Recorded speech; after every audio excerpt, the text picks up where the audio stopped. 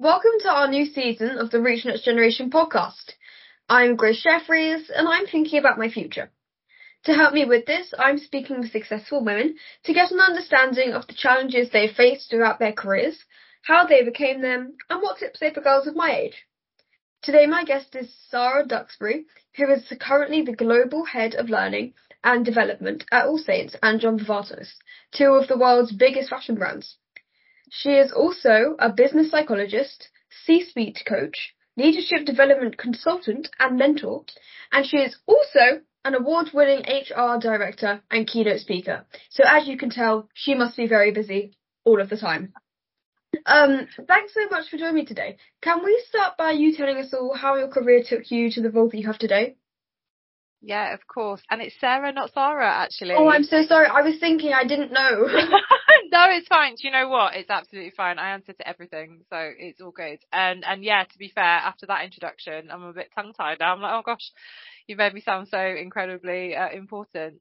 Yeah, no, thank you very much for having me. So how did I get to where I am today? So actually, if I think back to when I was at university, I actually wanted to be a forensic psychologist.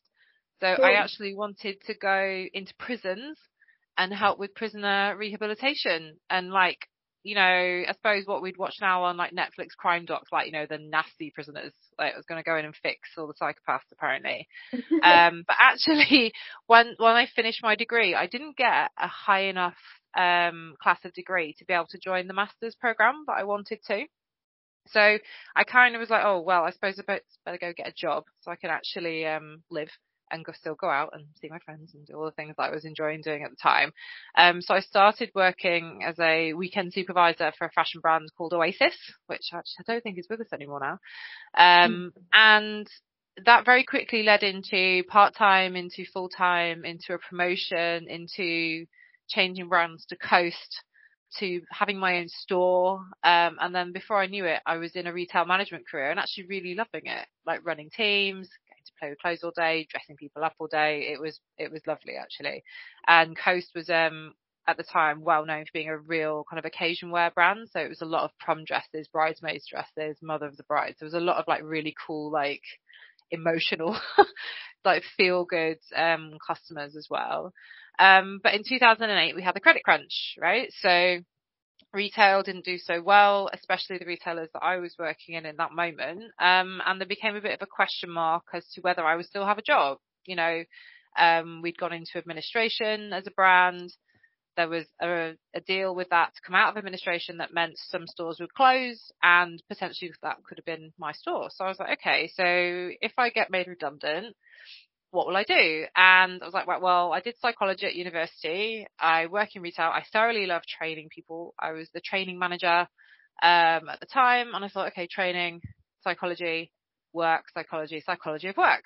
And I actually applied to go back to university to do my master's in occupational psychology, which is just a fancy way of saying business psychology.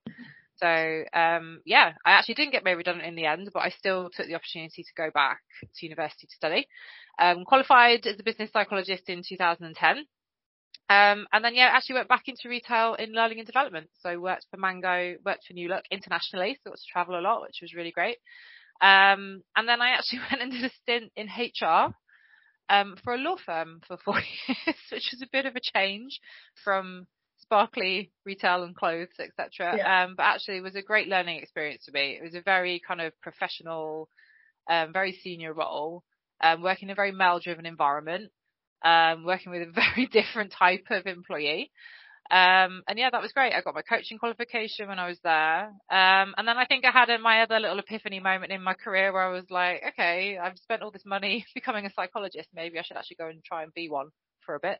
So I went into consultancy for 4 years and worked as a business psychologist.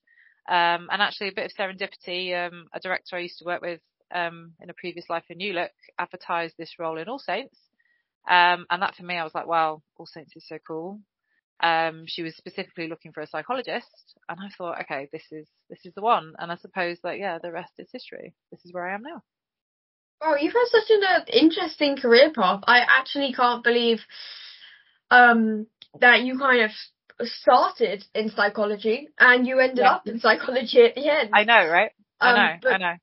it's really interesting, that journey in between, kind of just realizing, what you wanted in the beginning was, to be entirely honest, what you wanted in the end. Definitely. And I think there was a lot of stuff where some things were kind of changed in me of what I actually found I was enjoying, and then there was also some elements of external factors as well that influenced. But I think I'm very grateful for the career that I've had, because it has been so varied, it has been so interesting, and it's taught me a lot. Definitely. So when you were at school, did you have any idea what you wanted to do or be, or did it happen later in life? You mentioned that you wanted to go into prisons and talk with, jail people. Yeah. Talk with psychopaths. Was that always your train of thought? What my mother would tell you is at 6 years old, I was adamant I was going to go be a teacher in Hawaii. Right. So I think that gives you a bit of a difference. To be honest, all the way through school, high school, maybe going into college, I had no clue what I wanted to do. I had very supportive parents who were like, whatever you want to do, we'll support you through it. We'll support you to go to university and so on. And I was just like, I don't really know, to be honest. It's only when I started doing psychology at A-level that I became absolutely fascinated by it. And that whole the whole like social experimentation of it, the kind of the people, what motivates people, what interests people. I think so. It was probably more as I was going to university at 18. That's when I was like, okay, I want to do something in psychology, and definitely not be a teacher that lived in Hawaii. Not that wouldn't be fun. Oh, I know, right? Like, why didn't I do that? So I know that you went to John Moores University, which is in Liverpool. But how important do you think it actually is to go to university, especially with all of the graduate schemes and apprenticeship schemes that lots of different companies now offer people? See, it's really interesting. I think I've always had a real varied view on university, because I had two experiences of it. I did the traditional finish your A-levels, go straight to university. And then actually when I came out of uni, didn't do a career, or wasn't building a career in anything to do with my degree. It was only actually when I went back and did postgraduate that I really had the opportunity to do a very practical. So it was almost like everything that I'd learned in the world of work so far, I could apply it into that learning, into that academic side. Mm-hmm. So having had both experiences, I'm kind of a little bit 50-50. I think there are some careers that you need to go that academic route for sure, like medicine, for example, or a vet, if that's what you really wanted to do. But I'm also a huge advocate of on-the-job training. So apprenticeship scheme, like we're an apprenticeship levy paying employer, and, don't want to say like my life's work, but a huge part of the last 2 years, especially being in this role, has been how do we maximize our levy to get as many people training and into jobs who maybe don't want to go to university, can't afford to go to university. And I think the level of training and knowledge you can get through that route can be just as good a quality as going to university. So I think there's so many different flexible ways now, I think, to get into your chosen career. But for me, it's like, I think it's a personal preference thing. And also, I suppose it depends what you want to do and what's required of you. Definitely. So the world is changing quite a lot, and also quite quickly. I would be lying if I said that it's not absolutely terrifying.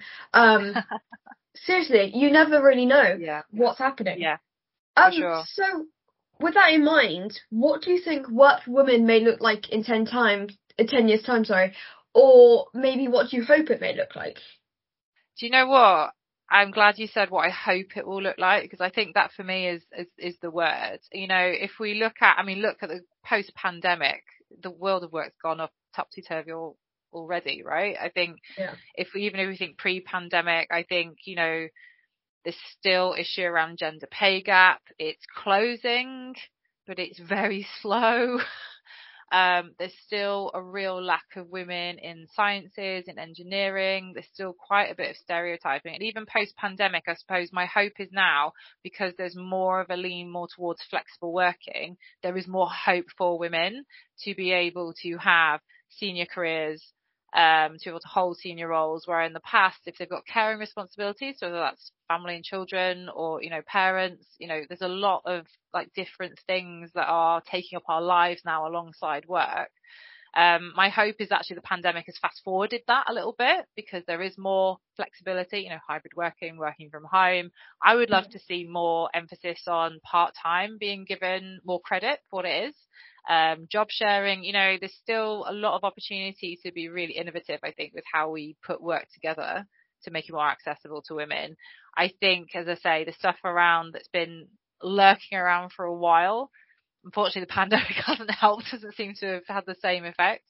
But I'm really quite hopeful for the future, because I feel that companies are starting to realize that to get things done and to achieve and to be successful, it's not about, who gets paid the most and so on. It's actually who's most productive in role. And to be able to sort of create workplaces where there is that flexibility, at least we're kind of on the way a little bit quicker with that. So fingers crossed.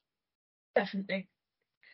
So, as part of our Reach Next Gen summits, we look at diversity and opportunity for young girls from the Black and minority communities. Yeah. Do you think that as a society we're seeing more equality in all areas of our lives? And can you tell me a little bit about how the organisation you're in is trying to attract people from these certain types of backgrounds? That's a really interesting question. I would say, if I think of All Saints, so going to our organisation, I think we're really fortunate to attract and retain a really diverse group of employees. So at our last, because with our gender pay gap report, we actually also reported our diversity stats as well. So at the moment, 40% of All Saints are people of colour, but there's always more to do.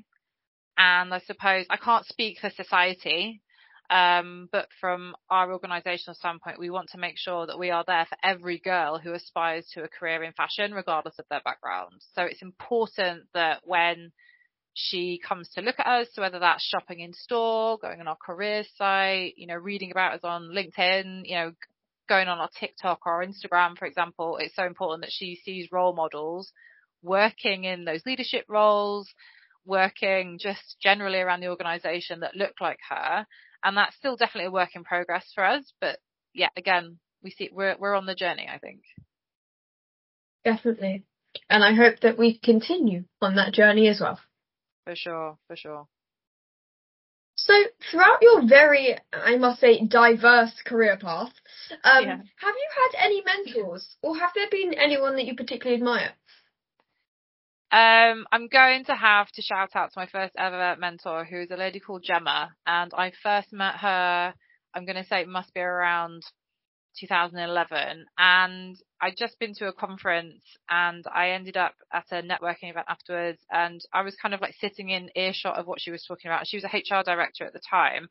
And I just found her to be absolutely fascinating and really down to earth and very frank and very honest. And I actually, in that moment, kind of got really nervous, and I thought, no, I'm going to go do this. And I actually kind of tapped her on the shoulder and was like, hi, we met at this conference and I'm listening to you now. I would really love for you to mentor me. And bless her, she was really shocked. She was like, why? I was like, I've just got this really good feeling about you. So she was the first person I ever asked to mentor me. And she was my mentor for a couple of years actually, and was a real influence on broadening my horizons around, because at that point I'd been to uni and I'd worked for a couple of brands, and yes, I'd travelled quite internationally, but in terms of wider experience in different industries, and she worked in hospitality at the time, so still service led but very interesting. And then I think I've had some really strong, especially female, I wouldn't say necessarily they were officially mentors, but leaders who, like my bosses. So Hazel, when I was in consultancy, was fantastic from a kind of coaching psychologist point of view. It was great to be able to kind of learn from her. And even in my current role, actually, my director, if she listens to this, she's going to be really embarrassed. But even in my current role, my director, Helen, she's such a different personality to me in some areas. So I find that really quite inspiring, see how she handles different situations and manages things. Because I know I can get really passionate and quite excitable and very extroverted. And so she's kind of given me sort of real inspiration of how to get people on board when they're not like me, if that makes sense. So basically not how to like scare people with my enthusiasm, a little bit. But I mean, it might sound a bit cheesy, but I actually learn a lot from people all the time.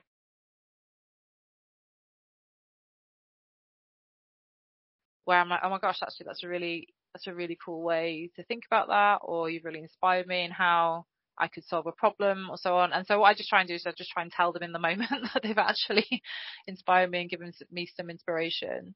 But yeah, I think probably those are the 3 people that stand out for me if I had to think about it. But I would say I could add to that list.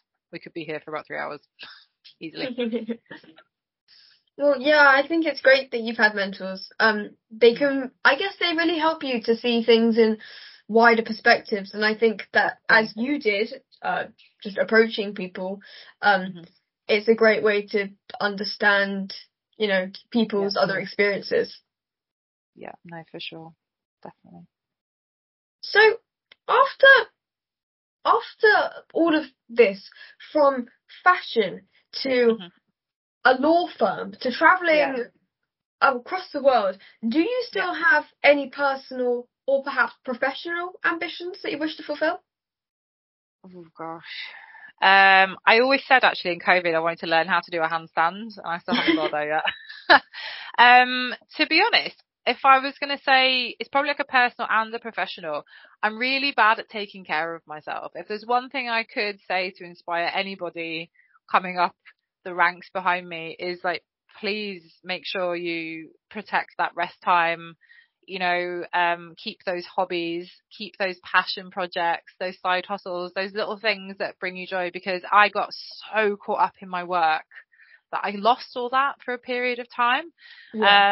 And the running joke that I have with my close friends and even at work is like, if I can get more than 6 hours sleep in a night, I am winning. Do you know what I mean? And I think that's something, it's maybe something I'm going to have to work on all my life now. I think it's like the worst bad habit ever. But also I know that when I am rested and doing my nerdy hobbies, my Lego building and all the things that I do that bring me joy outside of work, I am actually better in work. So I think that's probably my thing. And also quite a few years ago, I did a visioning exercise as part of a leadership development program, like an away day thing, and part of that was envisioning your future self and giving your current self advice. It was I know it sounds a bit fluffy, right? You're kind of meditating and then trying to see in the future, like crystal ball. But me in the future was very calm, very settled, very rested, very serene on a beach. So maybe this was the Hawaii thing. Maybe this is me telling me I should go be the teacher in Hawaii, right? And so I believe that person exists at some point in the future. So I'm kind of inspired by that as well. So that's like my ambition, is to be that person that came to me when I was meditating, mindfulness, whatever stuff they were making us do. It was a bit weird. She was real. She felt really real. I could feel like the sun on my face and like the breeze. And I was like, right, okay, so this could happen. So that's my ambition, is I'm going to be that person. Hopefully not a teacher on the beach in Hawaii. Hopefully still doing what I'm doing. But, yeah, that would be the dream. So I have to ask, what are your non-negotiables? So what will you just not compromise on in both your personal and your professional life?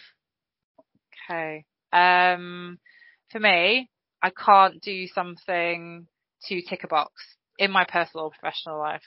And I guess what I mean by that is the job that I'm doing, if I'm not making a difference, and I suppose to give some context to that, making a difference would be, putting a learning program in place that enables, our employees who aren't yet leaders to get confidence to be able to apply for jobs in the future, for example, leadership roles, or whether that's coaching somebody to have a realization around, oh gosh, if I could just realize how I was saying something, and that would make me be even better, like leader at work. And there's just something there around, if I'm not having an actual genuine impact, I don't want to be part of it. And that's probably, you're saying I've got quite a varied career path. I think that's probably what's triggered a lot of movement for me, actually, is when I get to a point in role where I'm like, okay, I've done the things I need to do. I've made all the difference I can make here. And now it's time for someone else to come in and do their thing behind me. You know what I mean? It's like, okay, this is my bit. It can get better, but actually I'm done now. So yeah, no lip service, no ticking boxes. I think that's something I can't compromise on. No, I think that's great. I mean, once you've done all you can do, you might as well move on and make an even bigger impact at the next place. And also, I'm very good at kind of creating stuff and implementing. If it's all like in place and running really smoothly, I start to go back to the beginning and unpick it all, so I can actually be quite disruptive. So it's quite a good. I think it's a decent bit of self-awareness to have. Yeah. It's, as you say, it's like you've done your bit. Time to let someone else come in and make it even better. Of course. So finally, I have to ask, if you could spend perhaps an hour, give or take, of course, just chatting to 3 people over a coffee, or to be entirely honest, anything that you really, you want to eat or drink at that time, who would they be and why? Okay, so first of all, I hate questions like this. This is like, what's your favourite movie? What's your favourite song? Oh God. Okay, so if I think there are two is easy. So I have 2 strong, in my mind, female role models. One is Gwen Stefani, who is the lead singer of No Doubt. I fell in love with this band at 12 years old, and I love the fact that she was a girl in an all-male ska punk rock band. And she was just the ultimate of cool. And for me, she was like the Sporty Spice of rock, right? The Spice Girls were out at the same time, but just totally. And she was so passionate, and she was jumping up and down on stage, and she was sweaty as hell. And then she reinvented herself and went off and did all her pop and R&B and like that whole fashion stuff. She had her own fashion brand. She was absolutely iconic to me in that sense. And then even in her personal life, she had like some real challenges around like, ex-husbands and stuff. And I can identify with that now. And I even actually got to go and watch her yesterday at British Summertime in Hyde Park, which was mind-blowingly wonderful. So I would love to be able to talk to her. And then secondly, Sarah Michelle Gellar, or more importantly, her character Buffy in Buffy the Vampire Slayer. So being a very angsty teenager, I would say. I also moved around a lot as a child following my dad's career. He was a surgeon, so he would move quite regularly to follow different jobs as he was progressing through his career. So I was always like the new girl in school, always like trying to fit in, a little bit of an outcast. So the whole like trying to be a vampire slayer and go to high school, totally the same thing, right? But I just really identified with that. And also, it was again her ethos of like, I just want to save the world one vampire at a time. So maybe that's where this whole values thing started for me. It started when I was 14 watching Buffy. But also as a person, she started her own business. She's back on primetime TV at 40 plus. I think, even as a person outside of the whole Buffy persona, she's someone I find quite inspiring. And again, it's that kind of power woman vibe, I think, but in a kind of action oriented. So yeah, if I could have Gwen Stefani's voice and Buffy the Vampire Slayer's like karate, I think that would be pretty cool. And then I think the third one, just be really quite off piece, is an author called John Connolly, who writes books about a character called Charlie Parker. And I think this is where my inner kind of spooky goth girl comes out, because his stories are essentially detective stories. So, and I think that feels into my like forensic psychology kind of thing. But there's a real kind of spooky ghostly element. So, and you're never quite sure if the bad guy in his story is a ghost or is some kind of nefarious demonic. So again, maybe that's the Buffy thing again. So the spooky side of it. But yeah, bit of a random 3, but they would be my 3 because they all inspire me in different ways, and they'd just be fascinating to talk to. Definitely. No, I think that's a great 3. And I agree with you, to have, Gwen Stefani's voice and, Buffy's skills, and then be in a detective story. I think it would be great. Yeah. Yeah, that's a really weird TV series. You could pitch that to Netflix. It could work. Really? Well, I've really enjoyed chatting with you today, Sarah. Thank you so much. And I'm sure everyone listening will now be thinking about some of the choices they're about to make in their own futures and in their own careers. So keep listening to the Reach Next Generation podcast as I talk to many more brilliant women. And more details about us and our upcoming summit are at reachnextgeneration.com. Thank you to our sponsors and partners: Barclays, Domestic and General, AJ Bell, All Saints, Kellogg's, the Vita Group, and City in the Community.